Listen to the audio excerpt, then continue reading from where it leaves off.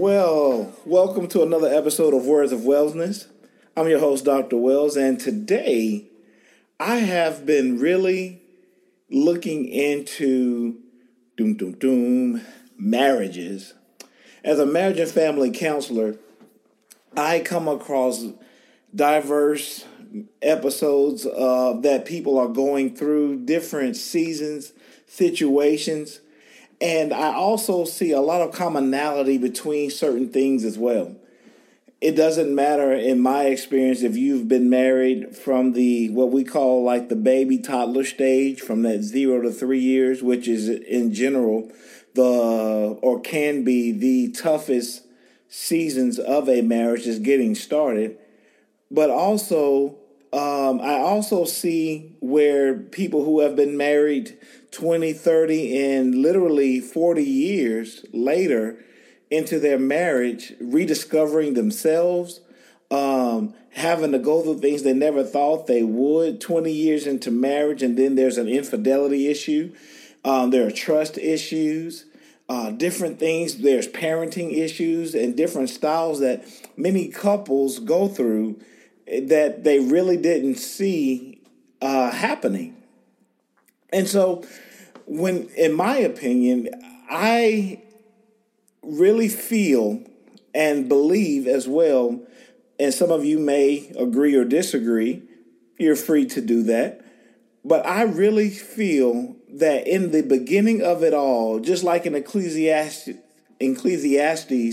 where it says it's the tie that holds, Jesus is that third man in the marriage, and where he is that cord that we are to bind our marriages onto, where we are to realize that, yes, it is going to take that husband and that wife to do their part, but there's a threefold cord, and it's not quickly broken. Some people, another translation says it's not easily broken. And so understanding that, we have to come to a place to know that if our marriages are going to work, first you have to understand that it's an institution, not a contract. It's a covenant between one man and one woman. That covenant of marriage that is done God's way has to be able to rely on biblical principles because it came from a biblical God. And today I want us to come together and realize in an effective, productive marriage, we have to be able to see how God wants us to see. In order for a marriage to work, we have to pray together. Now, I know that there's an old cliche that says that we know the family that prays together stays together. But the validity in understanding that a family or a marriage that prays together, it not only stays together, they grow together, they learn together, they know together. And the things that God has for your marriage is revealed in prayer. And so we have to come to a place to where we realize that prayer is not an option if we desire to live the best life as possible for our marriage. I was praying with one couple, and I just really had a burden for them because it's really hard when you are with a couple and you got I call it the pursuant and the avoidant going on. Unfortunately, this happens a lot. When you have that situation, those are the ones where one person in the marriage feels like they can stay or they want to stay with the marriage, and then the other person is 1 foot out the door.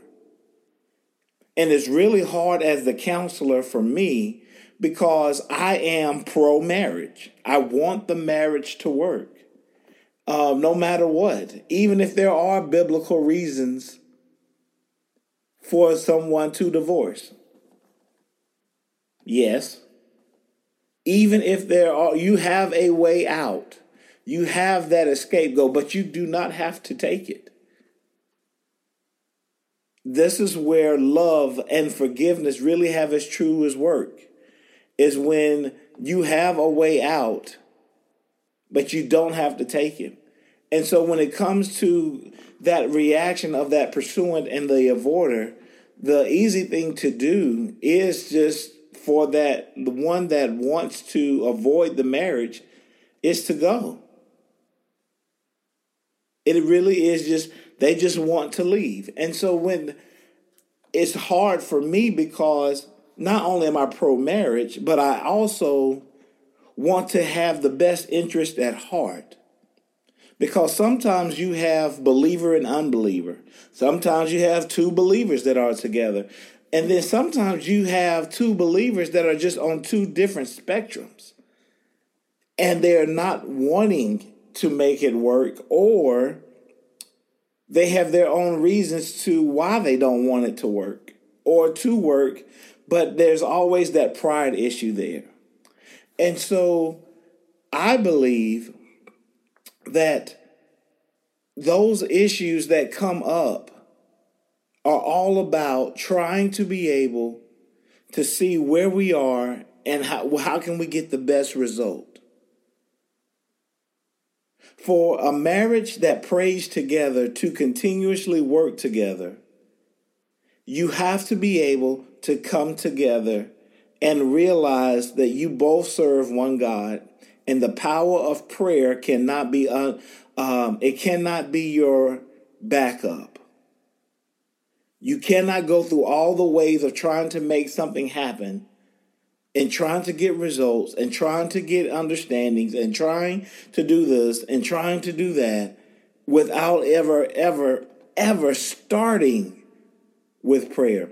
The reason why we make decisions and we go down the wrong routes is because we didn't start it with prayer. Because the steps of a righteous man are ordered by the Lord. For that couple to be founded in prayer and to look for certain things, avenues, venues, breakthroughs, you have to be able to understand this, that without prayer, you will never gain the access that you need. You will never go to the places you need to go with the assurance and the peace of God and the confirmation. There, I have this saying, there is a conversation before confirmation. And yes, that's going to be a shirt for me. Don't you try and take it. There's a conversation before confirmation. Look back at our own Savior, Jesus Christ, and his parents. Jesus, God himself, had to reveal to the mother, Mary, and the father, Joseph, separately. But it was the same thing. The birth of our Savior came in one part to Mary and one part to Joseph. And when they came together, it was a conversation that already happened, and they received confirmation from each other because they knew what was going to happen. My wife and I, we did not want kids the first 5 years of our marriage. And I know that sounds really weird to some, but to some it doesn't. Some people don't want kids. Some do. But that is to be understood during premarital counseling, not 10 years into the marriage and then you're surprised that someone wants kids and the other one doesn't. And so Kathy and I, we understood each year we were just not at that place of wanting kids. Now, in our marriage, when we first got married, we didn't want kids at all. And it wasn't something to even we never even wondered about it. And even though we checked at once a year just to see if we were the same, we knew going into the marriage that children weren't on the menu. But as we kept going, 5 years later into our marriage, we understood I had been praying and Kathy had been praying too. And both of us had a conversation with God. And when it was time for us to bring it back up, there was this nervousness of like, oh God, what if she's not on the same page that I am, and vice versa? But that didn't happen because both of us had a conversation with the Creator who created in us a desire to give birth or to have children. Now, we both understand now, 7 years later, that was a perfect gift from God.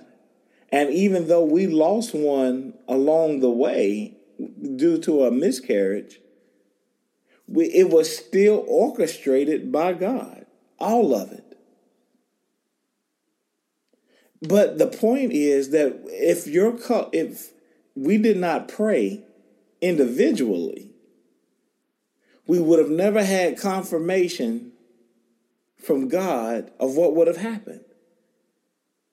By us praying together individually, she prayed her part and I prayed my part, we were able to come together with knowing that the peace of God was upon us both, and it just worked that way. Now, there are times where people are sitting in this office or sitting on a conversation with me, and they are literally side by side, but they have never prayed side by side together. Interesting. You have prayed individually as a couple, but you have never prayed together side by side, hand in hand.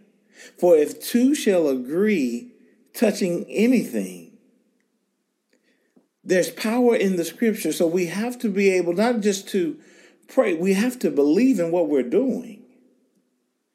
So when you begin to pray together, things are going to come together that have already been prayed separately or prayed in part. Now, this is also a concept, philosophy, when it comes to praying as well, especially if you are a believer of the prophetical praying or intercessory praying, because you know, as when you're with more than one person, you're going to pray in part. And what that means is God is going to tell, show, or do things for you that you weren't necessarily have received in a full understanding if you did not have everybody else to put the pieces together. So when you are praying, God may actually tell you something and you may not fully understand what he's saying. God may have given you a dream or a vision of something and you don't know exactly what's going on. But on the other side of the spectrum, God has done the same thing, a different vision, a different saying, different words of knowledge. All these things have come forth, but it doesn't make sense to you because you haven't put the pieces together with the other person you're supposed to be praying in part with. This is why your marriage doesn't have a vision. Because you're not praying, number one, you may not be praying together, by yourself, but you're not coming together to pray, to put the pieces together. Sometimes we're spending our life picking up the pieces where we should be putting them back together, even if you got to use some glue and some duct tape and that black tape and whatever you got to do and smudge that thing on down, whatever it takes to put the pieces back together is what we are called to do. praying in part and praying with your spouse, there is power in your prayers when you understand that what you're doing is revelational. It's generational as well. What great I may pronounce this wrong, but I think it's called a talil. And it's what is some people may call it a prayer sash, and it's used to pray. And I believe the Jewish people, they would put it over their heads and go in prayer. And so I have one of those that I pray with as well. And when I use that, it is a special, significant relationship thing between me and God that we pray with. And when I do, he takes me into places that it has not entered, that I've never seen, that I've never heard of, and it has never entered my heart. But he has revealed them through his Spirit. And when we pray, he does those things, and it wows me. It's one of the most significant things in my life. And with that, I told you prayer is generational. That's one thing that I am going to pass down to one of my daughters, is my prayer cloth or talil. Because that's part of the mantle on the Wells family. Is I have to pray in my part. Kathy has to pray in her part. You and your spouse have to pray and know your part, so that when you come together, the parts become clearer and clearer and clearer. So that way the vision becomes clearer and clearer and clearer, so that your children can run with it. I didn't know all that will be discussed today, but leave your feedback in here. I'm interested to see what we're going to do with this, but I just felt prompted to do this morning and wanted to share it with you all. So let us begin and let's pray for couples today. Father, I thank you for every married couple that is living in the ordination of how you intended it to be.